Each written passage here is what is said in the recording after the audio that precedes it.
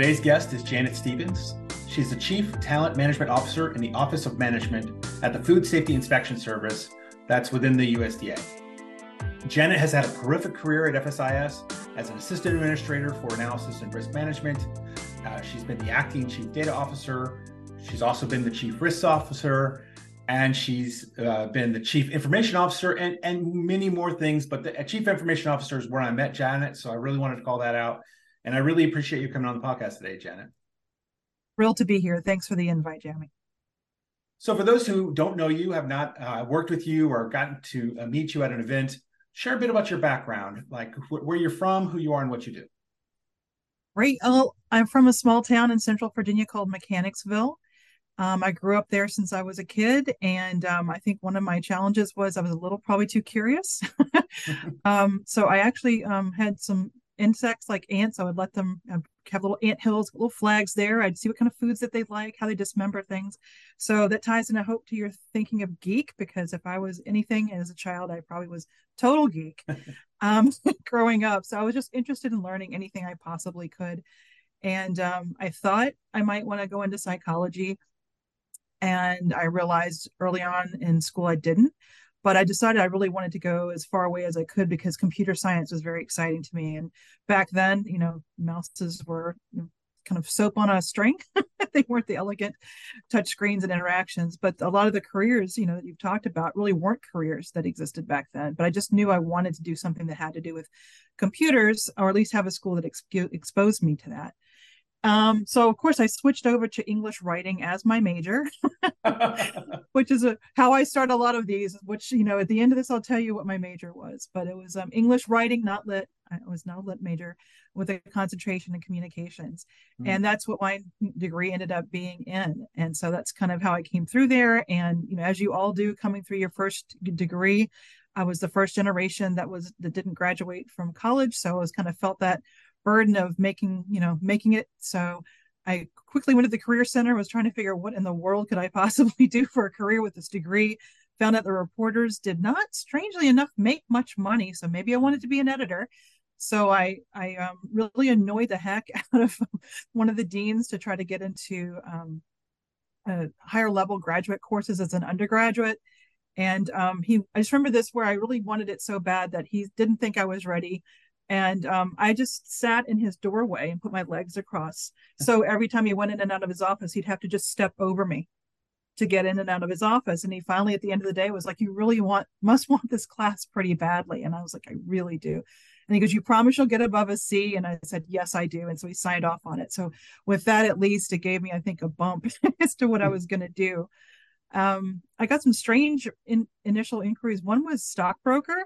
I didn't really understand why anyone would want me to try, but it was the 90s. Who didn't want to be a stockbroker in the early 90s? So just trying to figure that out. But they thought someone with a degree background like mine, might have a different perspective and give them different things to think about. But I was not interested in moving to New York. Then I had an offer from the U.S. Postal Service to edit Postal Service manuals. While that sounds fascinating, absolutely needed. Was not interested. Looking at their portfolio, it was all people who looked exactly the same and it didn't look exciting. And I got an opportunity to interview with USDA and what was then the Economic Management Service, now is the Economic Research Service. They rolled in as a writer-editor. So right with my degree, and they were willing to pay me $21,000 a year. And I was, who in the world would want to pay me $21,000 a year to do anything? So I went on several interviews back and forth. And as is government, if folks are watching or you're not familiar with the government, it can take many, many rounds and many, many months to even find out that you got the job. So that's how I came to USDA and became a writer-editor. Wow. So it was within communications. So that's interesting. Because it was highly possible it could have been something else. Now, how did you, you stayed through government, so then how did you grow your career from that point? Writer editor, did it have a career ladder? Did it have a plan for you? Yeah, I came in through the Outstanding Scholars Program. I don't think it exists anymore, but there's lots of career ladders. So I did come in. So instead of being a 5, I got the 7, hence the starstruck at $21,000 kind of thing. And so that was I believe it was a 579, and so writer editor. So how I kind of moved around was I had to learn early on how to manage what I said, because I would usually complain about something and they'd put me in charge of it. I actually edited a waste management newsletter that they created, and that may have been more of a punishment then than anything else, but I took it and ran with it. And so, as case may be, the web was this new thing back then. And I was looking at our then website, which was hosted by a university, which was odd to me. And I called the navigation was a pyramid, so you had to click on the side of the pyramid as to where you wanted to go. And with an with English writing background, just in kind of English there's that science behind how you organize things that drove me crazy. So in asking how they could possibly make it better, they're like, well, we don't have anybody that's not technical that's running it. Why don't you take a stab at it? So they let me start, working on the web. And that was great for me because that blended my computer science with my love for all things English, but also this great desire to organize things into categories. And so that's kind of how I got started in more of the technical side. So I did a lot of editing for economic reports and journals and things like that. But I really could tell that that's what was pulling me, was that desire to get into that web world. So that's kind of that foray into that. And eventually I became the director, not director, but I oversaw the website there. And that was just where I think it all began, with the passion for doing that. Was it at that point that you then transitioned to FSIS and then in a similar role or a higher role, or you were there for a little while? I had more nagging to do apparently. So I realized, and I think you realize this with any job, is that at some point, as you go up, there's just fewer and fewer jobs for you at that level. And at that point, I really wanted, at that point of 13, I wanted to move up. I'd been there for about 7.5 years.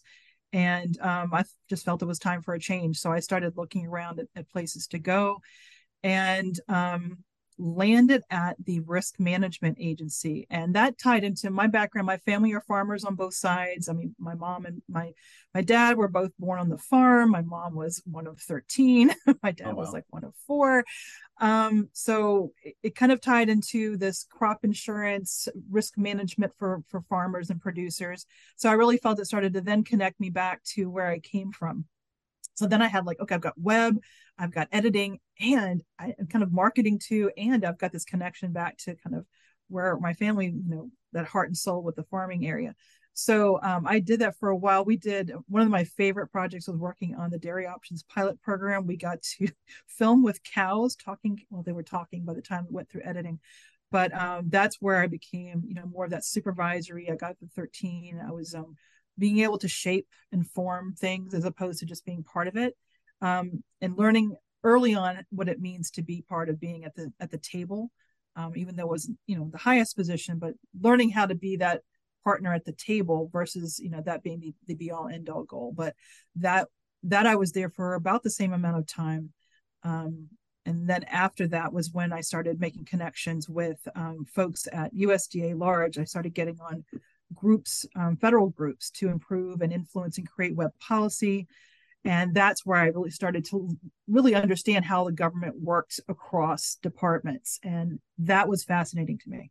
Absolutely fascinating that you had departments that would get together and try to hammer out web policy, how to not have the Las Vegas effect where you've got the icons, and where you don't have the head of the agency be the first page that you see when someone goes there. Search engine optimization. Oh my gosh, what's that all about? So that's kind of how I got rolling in that area. And I feel like that was really where my passion was. And through those connections and working with content management systems and portals, that's really what got me over into where I am right now, which is Food Safety and Inspection Service. It's very interesting. I'm going to ask a question that, so in my experience in government, I have not found very many women in this field, right? The communications has some writing, certainly writing, editing. I've seen quite a few, but in the management realm, it becomes thinner and thinner the further up you go. And that was certainly something I recognized when I worked for you, was a very, very dynamic, powerful woman leading this organization. And then you look across USDA and it's not necessarily a similar. Did that factor into anything, or did you never really stumble around and have any issues in that regard? I think it's noticeable when you get to the table. Um, so I'm just busy doing what I think I need to be doing. I'm doing, if there's policy things, if there's cybersecurity things I need to do, if there's working, outside of my agency, working with the department, working outside the department. But I think it really became to me more evident when we all were sitting at a table and you look around and there's like maybe three or four Yeah. who look like you in any sense of the word, and you start to realize that there aren't that many. And so I think that's where I started doing additional speaking to talk to people about what it's like to do that, because you can look at how people dress, you can look at how you know goodness knows, I mean, we used to wear dresses and skirts, and I shifted into pants. Mm. I happen to like pants, but it was one of those weird moments where you're like, should I start assimilating myself, wearing the darker colors, Mm. and then it takes a while, I think, to get your sea legs under you, that you have that confidence that you're just going to be yourself. And when me, when I would kind of not be happy with something, I would get out of my chair and I walk over to the other side of the building. A couple of times I got in a shuttle and went to another state to kind of just show up in someone's office, because if you're not, if you don't feel like you're being taken as seriously as you should, sometimes you have to do things a little bit differently to command that. But you have to also be mindful that, and it took me a while to realize this. I think when I was on the web team in my current agency, was where I first started noticing that folks were like, we don't know when you sleep. And it became this, and at first it sounds like a badge of honor, like we're all working so hard. And I realized that when I was thinking about transitioning, nobody wanted my job. And they were telling me that, everybody on the staff. And I was like, wow, I'm not doing my job if I'm not bringing people along. And if I'm only, if they're only seeing the parts of it that are stressful, or things that are, I guess stressful is probably the best way to put it. But if they're only seeing and hearing that, they're not seeing themselves in there. They're not seeing that home work life balance. And I needed to change how I talked about that. Not only there, I saw it with my family. My son was like, I don't ever want to work in government. He works for government now. But when he was a kid, he never wanted to work for government, because he said, you're always working, you're always on that BlackBerry thing. And I want to put it in the garbage disposal and I want to grind it up. And I was like, oh, that's very strong. So I really started being more mindful of how I talked about what I was doing, and bringing people along and explaining to them, almost like when you teach kids how to drive, is you don't do the thing and tell them what they do right or wrong. That's very command and control. My style is more partnering. And I read a lot of Art of War. I read it about every other year to remind me of some things that I may have forgotten. But to your point, yeah, I didn't think of it until I sat at a table, but I just decided at some point I needed to do things the way I felt that they needed to be done. And then folks can adapt to that. But my passion was doing the right thing for my agency and for our mission, which is protecting public health. Well, and that's a big difference, right? There's yelling and saying, "Hey, you're not listening to me," That's and a tool. there's passion for the mission, which I have always equated with you. You've always had a passion for the mission, which I greatly appreciate, and then it's infectious for everybody who works for you. That the mission is number one. So I appreciate that. So, what chain of events brought you to be the chief information officer? It's almost like a movie. I was asked to apply for it several times, and I never wanted that. I will say, if you look back on other things I've done, I will say this: my biggest challenge in web at that time was cybersecurity, and I felt like it was the office of no.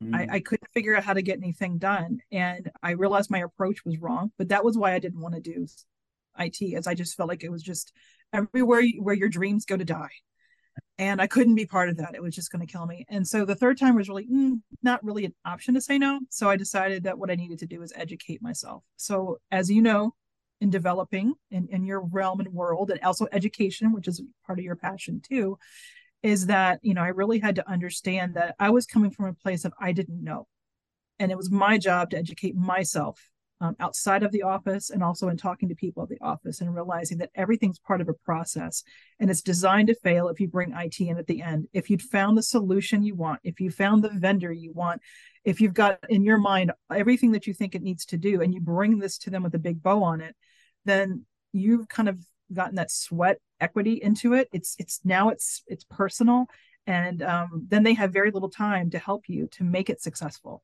Mm. So what I wanted to do is work on partnering and bringing people in up front at ideation and changing that relationship. And that, I think, was helpful in me being 12 years, I think, as a federal CIO. I think at the time I was the longest serving federal CIO, which amazing to me considering how I never wanted to have the job. But I learned so much from everyone I worked with, you included, but just everybody that came through and everybody that just contributed to the public health mission, connecting people in nearly 7,000 locations nationwide, and just trying to be what we needed to help them to do their jobs because it's a noble job. Yeah, you were at the helm for one of the most important systems, right? The public health information system, which is so critical to Still use it. meat safety in the United States. And so I can't tell you how that mission was probably the most. I was in the military, and that was still one of the most exciting missions I've ever worked for. So that I'm glad to hear that you did it, you made it happen, and then I see in the introduction that you've had a few roles. So is this them once again coming and saying, Janet, we need you to tackle something for us? Yeah, acting chief data officer, chief risk officer. It's like we just need you to step up and do this as a collateral duty. And yes, I will. So do a little bit of learning. Thank goodness I had a brief stint for 1 year as the director of the management controls technology staff, which really helped me to understand kind of the not just the risk management, but the enterprise risk management piece. And I think having a project management background, a PMP, that also helped because that, you're managing schedule, you're really managing risk, and everybody, it's not a career where you're just tracking things. I feel like people think project management is just tracking things, but no, it's actually trying to avoid things from either occurring or not occurring mm-hmm. while still staying on this budget that 2 years ago you came up with in the best way you could. And try to fly the plane while you land it, and you were definitely a part of that too. But so that's kind of where I saw that. Yeah, I've talked to a lot of people in risk, and my current agency has a whole risk office that I interact with quite a bit, and it's really problem solving. It's unique regulatory requirements, unique mission requirements, and how they overlap. How are you going to get it done? What are our challenges? Where are our problem sets? And then how are we going to fix them? And it's not shelf life, right? You have to constantly, manage that. You have to constantly stay after it. It's not we did the ERM shelf. Or that easy. Oh my gosh. I wish it was that easy, right? Yes. So then human capital. Now that one surprised me. When I saw you got the job and you moved into this role, the talent management. I was a little surprised because I've known you more so in the IT realm. Chief data officer kind of made sense. Risk management is still kind of makes sense within the broader enterprise. Talent management, how did that come about?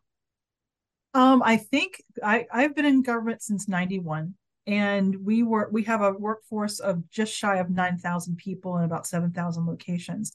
And in my last stint before this, I became a deputy assistant administrator for the Office of Planning, Analysis, and Risk Management, which also had the data science component. And then I became the actual assistant administrator. So in my brain, my career was it. I was going to, go into retirement, 5-7 years from now in that role. And then there came this need for kind of blending DEIA with analytics, people analytics. Mm-hmm. And then looking at making sure that because we work everywhere, we're just everywhere, but everywhere can be a blur if you're only looking at it from the highest numeric number. If you have to drill down and look at local places, local economies, what's going on there, what the trends are, the impacts of COVID in these economies, the long-lasting impacts of the economy.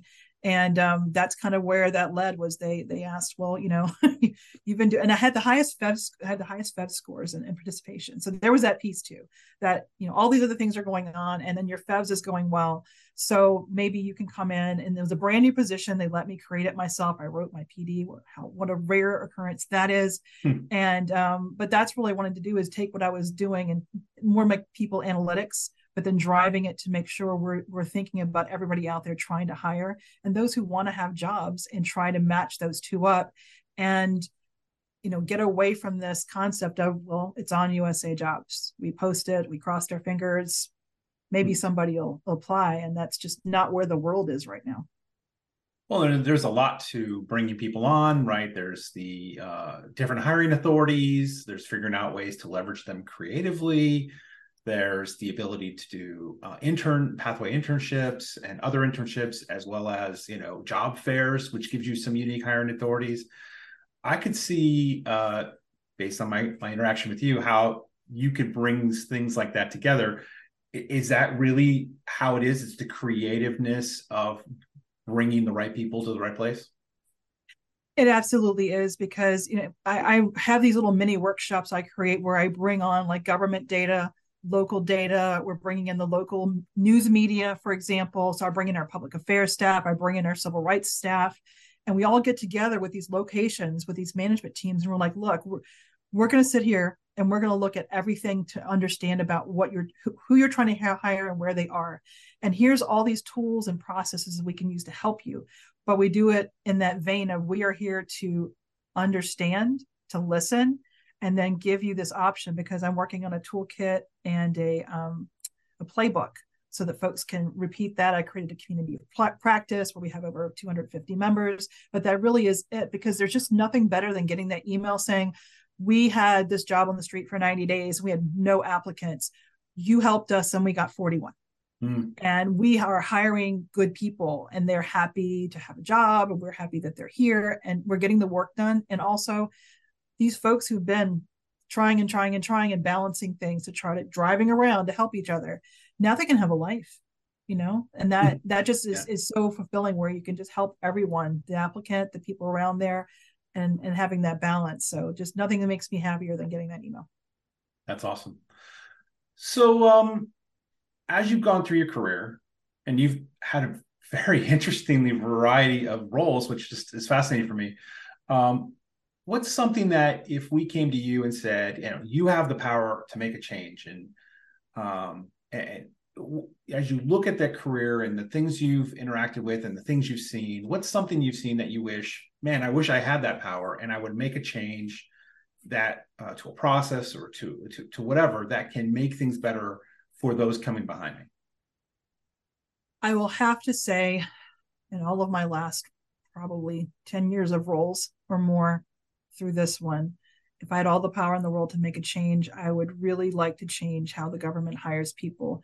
I look at how private industry, and there's lots of authorities and things like that. I'm not saying there aren't lots of tools there. There are, and we need to educate people better on what they are. But if we spin it around to think about it from the applicant perspective, it is so difficult not having, most people are on mobile devices. Most people where we're hiring probably don't have a mobile device and a home computer. And they've got an account where they can, or the scanner or whatever, they can take some documents and scan them. So I really feel like having a system that's designed for the applicant to be successful, no matter where they are, no matter what device that they're using, to be able to get in and make it as easy as it is to apply. I'm not saying to get the job. I know we've got a lot of requirements around that. I do understand that, but I think we've got to work on making this process easier to get people in, and look at what private industry is doing, and then look internally and see what we can do differently, because we have to market better. But I just see folks trying hours and hours to help people understand how to log in, how to upload something, what's needed, and then how to take what the job says. And you really have to tailor your resume to every job. Most people have one or two resumes they're sending out in bulk. Government resumes are so different, and you do have to spend a lot of time to put one together. So I think educating people and helping them, but we've got to make the process easier to apply, and to apply successfully. Yep, and to manage the content they put in the system. As you know, I'm a federal employee myself, so I use USA Jobs, and I have been frustrated when I've had to delete a resume because it only lets me keep so many. And of course, sure, I have it on my PC, but it's so painful at times that. And a mobile app, hey, be great. I think there was one many moons ago. I don't think it really lets you apply. I think it just lets you kind of search, but we really need that richness. This, not only our generation, but the current generations and generations to come, they're applying on text message, for goodness sake. We really need to completely rethink that. But it's almost like you need TurboTax for applications or something, where it just guides you through, and then at the end of it, you have what you need. But it's if I had the power in the world, it would be a mobile app, and to redesign the experience around the applicant. I am on board. I'm right there with you. All right. All right. I got two bosses watching. See Drop if some comments in here. there you go. Who's with Let's see me? if we can get a movement, get a movement going. I'm huge. I do a lot of volunteering with early career development. It's a big passion of mine, and I want them to come into government. And in the application process can be challenging at times. And I'll hold their hand as much as they'll let me, right? To say, please, we Yeah. need young people in government. I want to retire. We'll need somebody to do all of these jobs. And there's a huge retirement wave they keep talking about.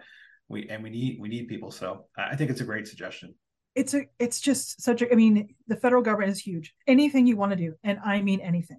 You want Yeah. to fly an airplane, you want to do things with agriculture, you want to do things with cybersecurity, you want to do anything in between there, marketing, research, public affairs, data science, Ministry.